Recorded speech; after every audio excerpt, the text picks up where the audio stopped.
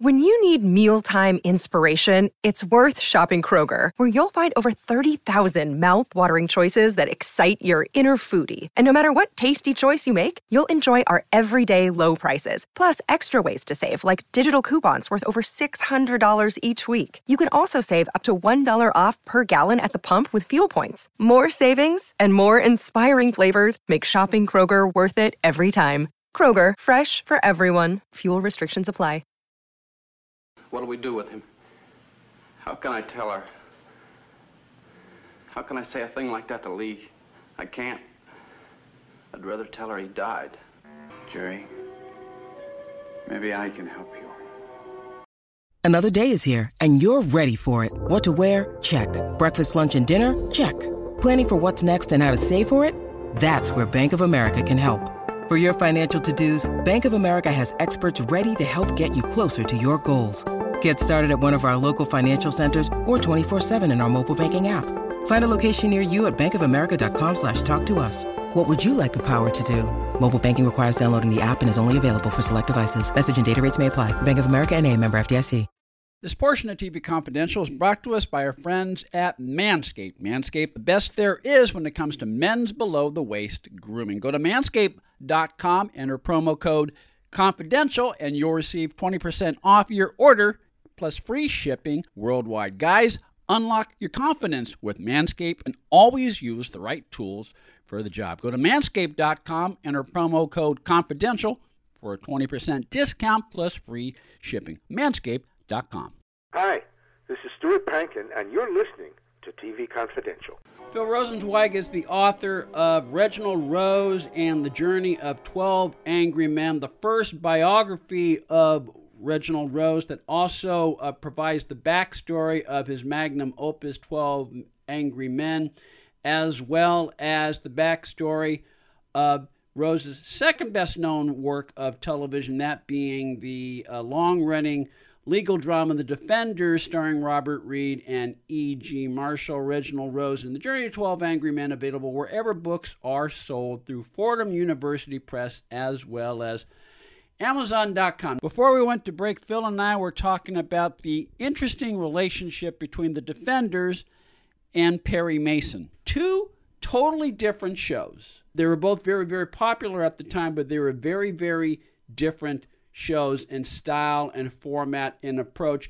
As Phil pointed out before we went to break, The Defenders very much sought to present a realistic look at our legal system, what really goes on inside the courtroom, while also humanizing lawyers and judges outside the courtroom, while also tackling topical legal issues such as abortion, free speech, and capital punishment. Perry Mason, of course, very much a formulaic show, occasionally prone to histrionics, but that was part of the formula that made Perry Mason work. In a lot of ways, that has to do with the differences between Reginald Rose and Earl Stanley Gardner. I mentioned before we started recording, when I was writing my book on Perry Mason, like you, I spent a lot of time at the Margaret Herrick Library, and I got to know Gardner because I read all of his memos. And Gardner, by his own admission, did not understand how television worked. He was more interested in telling a good story. And the one thing he was very vigilant about was the procedure, making sure that the courtroom drama was as accurate as possible, and at least in his presentation of legal procedure, not necessarily making sure they covered certain topical issues, but he was very vigilant in that respect. And both shows, I understand, were water cooler type shows among lawyers in real life. Maybe they didn't talk about it the same way, but they would talk about it on Monday morning. Did you watch Perry Mason over the weekend? Right. Okay. Or just as did you watch The Defenders over the week? Sure. And The Defenders did have that kind of water cooler, not just water cooler, I'd say living rooms. I think part of what Rose wanted was to have a show that would have people in their living rooms, in their neighborhoods, talk about the issues. So it was not just the law, it was the law trying to bring into conversations some social issues. And as you say, it won the Emmy Award for Best Drama 3 years running. I had to look up. I thought, why didn't it win the fourth year? And the answer is because they discontinued that specific award. Yeah. But they won as Best Dramatic Series for 3 years. Many episodes won, directors won, writers won. And I think, for somebody who was an expert in television, you must know that a lot of what happened later, the LA Laws, the Practice, the Ally McBeals, the Boston Legal, a lot of those shows, Stephen Bochco, David E. Kelley, they really look to the Defenders as the one that blazed the trail. Very much so. And one other takeaway that I was very interested in when I read Reginald Rose and The Journey of 12 Angry Men is the Defenders, and you tell me if I'm misremembering this. Rose made sure that there were at least two plausible outcomes for each case that was discovered. And again, this is part of it being a work of drama, where Marshall may say, okay, we got to go in this direction, but then in the second act or in the resolution, he comes to realize, okay, this is actually what happened, and it's very challenging to write one outcome, but to come up with two possible legal outcomes in the course of a drama. I mean, that's a hard bar to meet. Well, it's certainly the case that that the Prestons, father and son, did not win all of their cases. Yeah. I'm not quite sure that he fleshed out how they could either win or lose, but he wanted to have a certain realism. Unlike, Perry Mason was in a sense a formulaic show. It was a wonderful formulaic show. It was an idealistic show. Okay. It was an idealistic presentation of the law. Yeah, I think so. And I think Rose tried to do things that were maybe a little more realistic. He had one show. It was, I think, the first show of the second series. It was called Voices of Death. And you have these wonderful voiceovers where you hear what the lawyer is really thinking, what the judge is really thinking.